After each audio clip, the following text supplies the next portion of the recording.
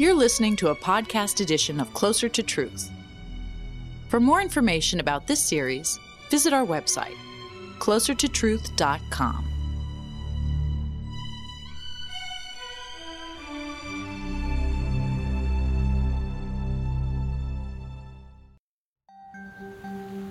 I'm passionate about cosmos consciousness God. Some may say I'm obsessed.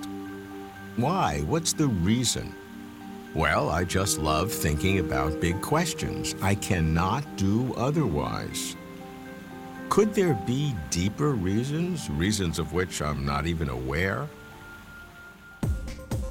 I've examined mental activities from diverse perspectives, but always focusing on awareness, what it feels like to be conscious. Yet there is more to the fullness of mental lives than the current content of our present awareness. It's called the subconscious, perceptions, thoughts, emotions that are not accessible to our conscious awareness, but which directly affect what we sense, think, feel, and do. How does the subconscious affect us?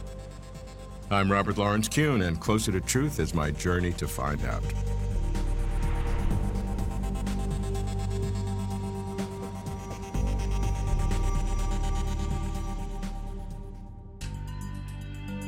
Are my perceptions influenced by subconscious forces? My thoughts engineered? My emotions manipulated? How does the subconscious work its magic? First, what counts as subconscious? Any mental activity that does not enter our present awareness, our consciousness. In other words, mental activity of which I am not aware. How can I dig into my own subconscious, gain insight into why I do what I do? One approach is to find specific examples of the subconscious in action, then worry what it may mean. I begin with a neuroscientist and writer whose book, Incognito, focuses on what's hiding in the unconscious world, David Eagleman. David, you've really made the point that most of what we do mentally, behaviorally, we have no idea. Let's discuss that. That's exactly right. So it turns out that the vast majority of what we think and do and believe is generated by parts of our brain that we have no acquaintance with, no access to at all. When you think of an idea, when you say, oh, I just thought of something, it wasn't actually you. Your brain's been cooking that under the surface for days or weeks, and it serves it up to you, and you say, hey, I'm a genius, I just thought of something, but it wasn't actually you, because in this vast, wet biomechanical network that's happening under there, that's where most of our life is actually happening. And so there are many interesting examples that have come out about unconscious influences on people's lives. It turns out you're statistically more likely to marry somebody else whose first name begins with the same first letter as your first name. So Joel and Jenny or Donnie and Daisy. Things like this are small effects, but they're statistically verifiable. And the important part is they're not part of people's conscious narrative.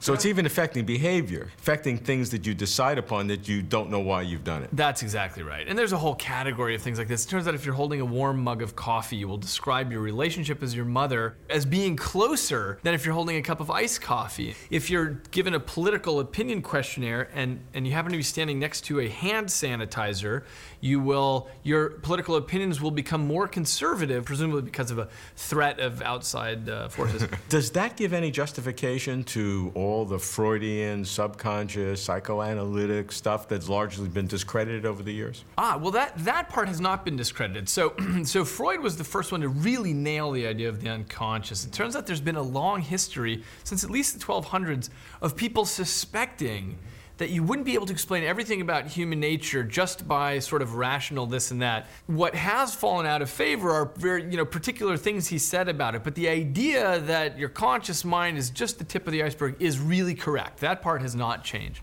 Now, Freud lived before the blossoming of modern neuroscience, so we know a lot more now, and we can sort of try to dig down in there. So with all you've done in understanding all these systems that are subconscious, how then does it make you feel about the control that you have yourself of your own behavior?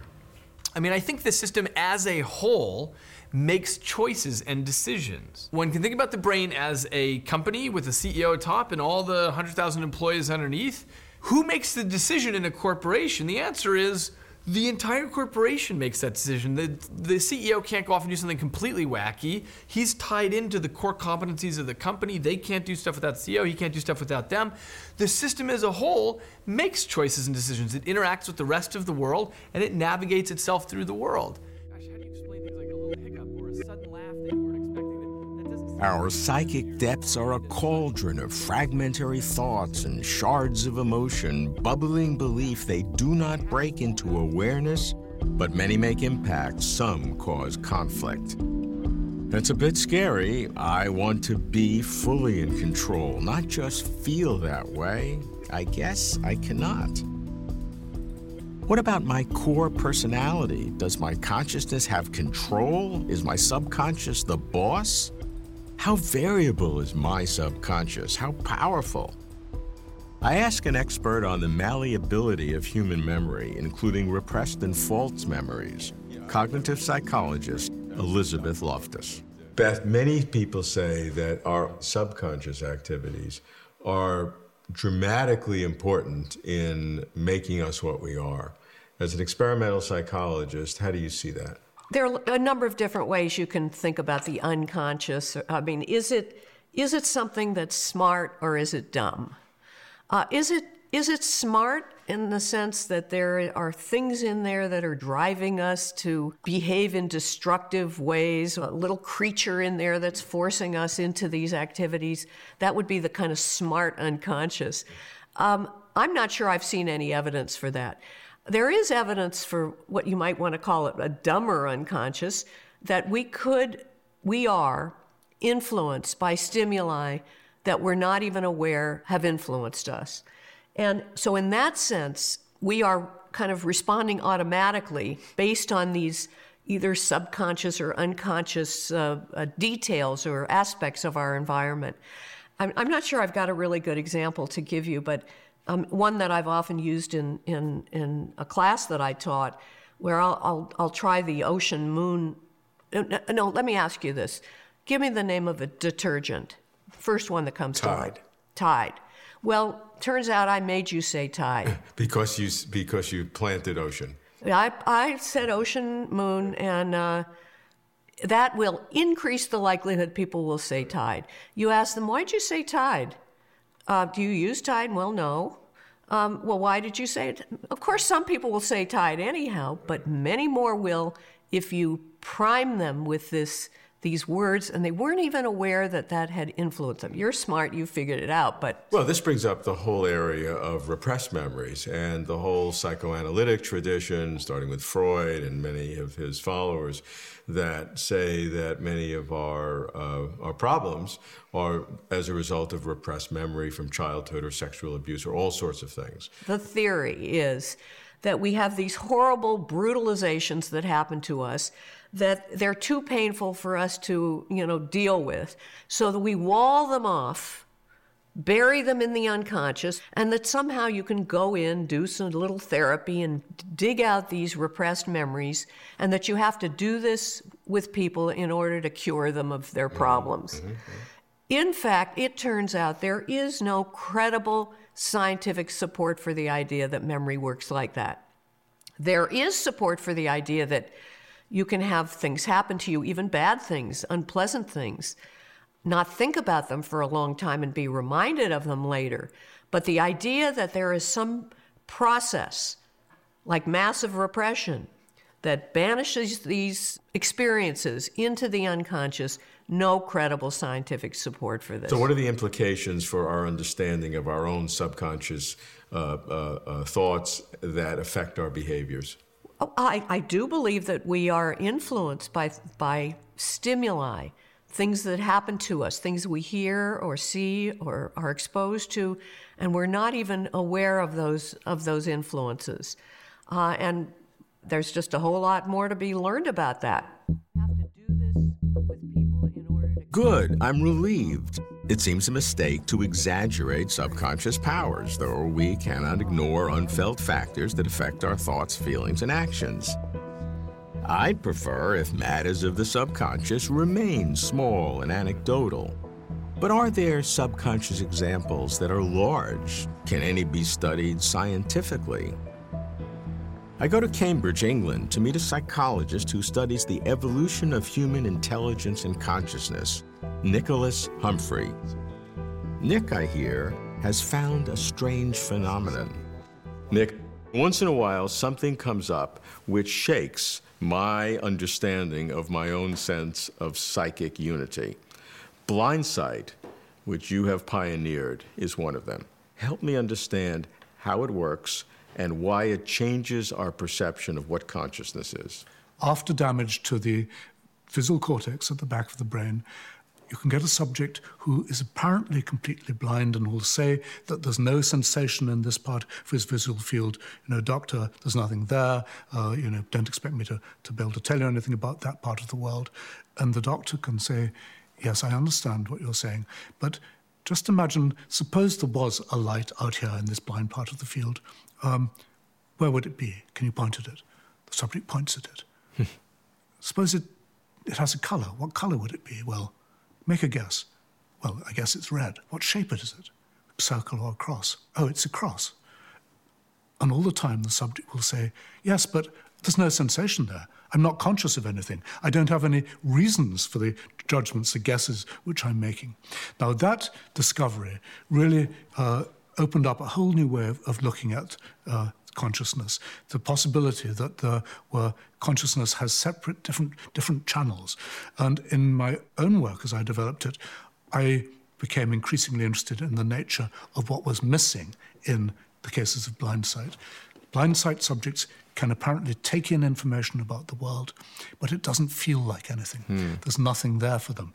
Sensation isn't present. They don't feel involved in it. They don't feel that it's their take on the world. It's just a guess. Now, I came to it through a series of 7 years of studying one particular monkey. And my supervisor had done an operation to remove the visual cortex at the back of the brain of this monkey. And when I first met her, she seemed to be completely blind, as of course, conventional neurophysiology would have said she would be.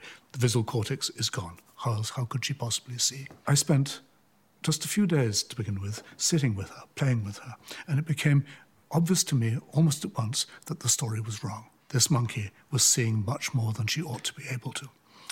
And within a few days, I got her reaching out to touch my fingers when I held up a piece of apple, for example. We began to interact in ways which should have been impossible.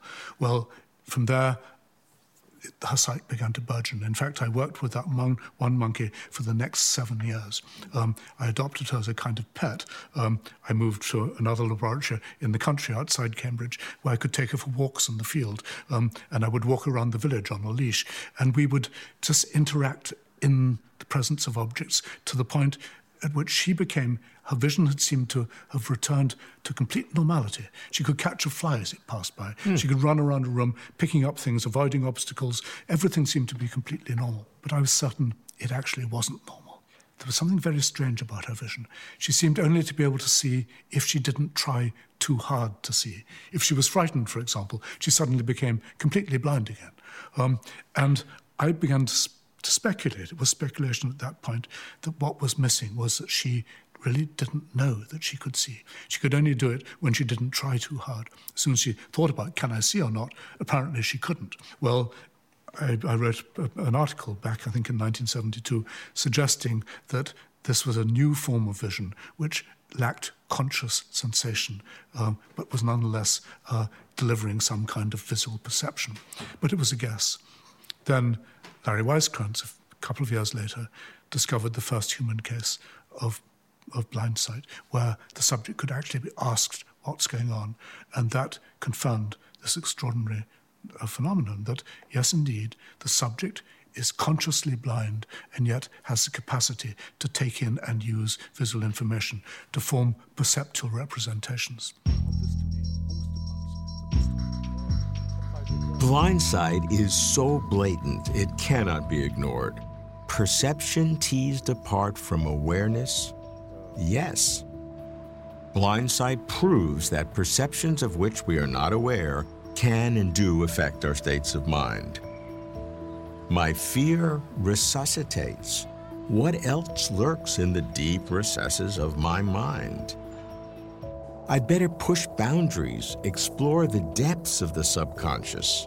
That would be dreams. Are dreams a window of the subconscious? I meet an expert on dreams, the director of the Evolutionary Neurobehavior Laboratory at Boston University, Patrick McNamara. Patrick, some of the work that you've done in dreaming and nightmares are things that we don't control but affect us. So I'm trying to dig below the activeness of consciousness to understand what makes our consciousness. Yeah, dreams happen to us whether we like it or not, you know? And they affect our behavior whether we like it or not. We can't stop dreaming. And Freud obviously argued that dreams were a major source of the superego and of consciousness itself. Though I never really understood why he said that. I'm convinced that dreams are linked to daytime waking consciousness, but the steps linking the two are obscure to me. Certainly they're linked. The dreams influence who we are. They influence how we build up a self. So in that sense, the self is central to consciousness, and the self depends on dreams to some extent. Well, certainly our consciousness is built upon these subconscious or unconscious modules that we have. The fact that I don't remember any dreams I've had in the last 2 weeks. Mm-hmm. Could it be that those dreams that I've had are actually affecting me more than I realize? I would say yes. One fact that's understudied about dreams is the extent to which they're shared. Once you remember them, certainly in all other cultures, up till the modern era, the dreams were prime things to share. If you had a dream, the idea was to share it, tell your dream, because you would gain fitness benefits. By telling your dream? Sure, you would enhance your reputation, particularly if you had a nightmare. I think my dreams would hurt my reputation.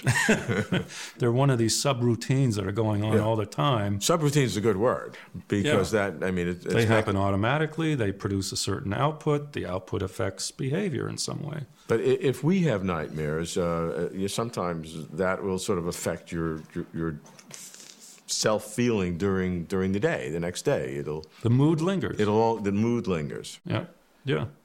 And so it does affect your conscious emotion, what you are. Yes, I think so. And even dreams, not just nightmares, even dreams. Most dreams, particularly REM dreams, have moods associated with them. And they linger. One of the best examples of this is visitation dreams. Oh. If you've ever lost somebody you loved, right. People report it all the time. Somebody they love is gone. 2 months later, the person appears in the dream. But they're not like they were right before they died. They're not ill. They're not sick. They're sort of younger and they're more healthy. They who they were when they were at their prime. And they give you a message. And the message is, I'm okay. Don't worry about me. I'm still with you somehow. That's got to be one of the sources of religion and supernatural agent concepts. Mm-hmm. If you had this powerful dream, well, they're not gone. I felt them. Mm. I saw them. I felt them. I still do. I'm awake. I'm still feeling the presence of that person. Mm-hmm. And that really is evidence for supernatural agent concepts, at least in ancient cultures. Dreams indeed linger, especially their affect, their emotional valence. On occasion, I will carry throughout the day the feelings of the night. It's disorienting, disconcerting, a vague sense that seemingly has no cause. How to describe it? Nonverbal presence, unpleasant pressure, an air of expectation, some kind of secret? I often trace those low-grade psychic disturbances to the prior night's dream, even though I usually cannot recall what the dream was about. In pushing the subconscious to find its limits, there is one area beyond dreams. Throughout history, the subconscious has been linked to mystical powers. Could the subconscious be some kind of receiver of non-traditional information? I explore this with the director of the Innovation Lab at the Institute of Noetic Sciences, Julia Mossbridge. I'm a skeptic, but the kind of skeptic who hopes to be wrong. Julia, you've looked at the unconscious. What can we understand about these aspects of our mentality that might help us understand the external reality? Okay, this reminds me of a story. My son was 4 years old, and he came up to me, and he had a quarter in his hand. And he's like, okay, I'm doing a magic trick. Okay. You see the quarter? Yeah, I see the quarter. Okay. Excuse me for a second. He puts it in his pocket. Abracadabra, it's gone, right? So as his mother, I have two responses, one of which I tell him, right? The one I tell him is like, oh, look what you did. The quarter's gone. Where did it go? Right? Internally, I'm thinking, I taught you that trick. Right? So to me, that's very much about the relationship between conscious mind and the unconscious mind. Okay? And the unconscious mind's relationship with reality. So the parent is the unconscious mind. And it's in the parent's interest that the conscious mind, the child, thinks that it's, so great and can do its thing and it's all on its own and everything, right? And the child, it's in the conscious mind's best interest to really believe that story. The unconscious mind has access to so much more information like a parent. When you say information, you don't mean just internal information. You mean external reality information. I will say yes, that is what I mean. The first part we know from mainstream science. Right. The second part is a leap from my research and from my own meditation practice and intuition. Yes, I think that the parent or the unconscious mind is the one that really has all the information and can have all the information, and only gives the child or the conscious mind the information that's useful for it, because it's beneficial to the unconscious mind for our little conscious selves to go around thinking that we're independent beings and that we're not connected and that time goes in one direction. Whereas the unconscious, you're saying, is somehow connected to the more fundamental reality of some kind? That's my intuition. Gives the consciousness little tidbits of information that as it thinks... needed. As on needed. A need-to-know basis. And certainly the unconscious mind we know is more connected to information that comes in through the senses. Right. Right, we know that, and only gives information as appropriate for the task and in the situation. So already it seems smarter. Right. Already it seems to have more information. And what I'm saying is intuitively, my sense is that we will eventually find that the unconscious mind's version of reality is in fact closer to physical reality. And what is that? What is the unconscious mind's version of reality? I think it's at least time symmetric, if not non-local in space and time. Okay, so those are two concepts, and to be time symmetric means that the unconscious can see not just what happened in the past, but can see what's happening in the future? Right. So here I am traveling a long time, and I'm looking both directions with some kind of drop-off. That's the intuition piece. So what you've described is the temporal non-locality, or at least symmetrical in both directions, but you think it could also be spatially? I'm impressed by these studies on remote viewing. So I'm impressed by those results. Right, okay. So that's where the spatial thought comes from. Right. And when you talk to remote viewers, they have to train themselves to essentially tap into unconscious processes, and they have to kind of trick themselves to do it. Almost like in psychoanalysis, people do that, yogis do that, any kind of meditators do that. So there are ways that we can receive sort of information more than we usually get, I think, from the unconscious information data bank. And you have to train, it's a practice. So in your worldview, you see the unconscious as really the primary link between the human person in its broadest sense and external reality in its both temporal and spatial dimensions. Yes. I wish I said that. Exactly. And we can actually learn to get some of that information. But only when the subconscious feels that it should give consciousness a little tidbit here and there. That's my sense. Maybe that's wrong. Maybe that's wrong. Uncertainty is good.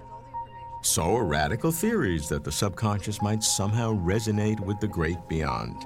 Not because I think the theory to be right, but because when it comes to mind, it's not that a theory is too radical, it's whether a theory is radical enough. I've long ignored my own subconscious. I can do so no longer. The subconscious comes in diverse forms: sensory perceptions, subliminal suggestions, dreams, and their lingering affect. As for the Freudian view, there's scant scientific evidence that our subconscious determines our behaviors and runs our lives. Could our subconscious link with deep reality? That'd be fun, wouldn't it? But unlikely, not impossible. To understand myself, introspection does help, though I'm still not sure how much.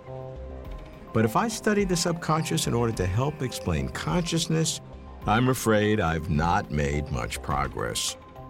More is needed to get closer to truth.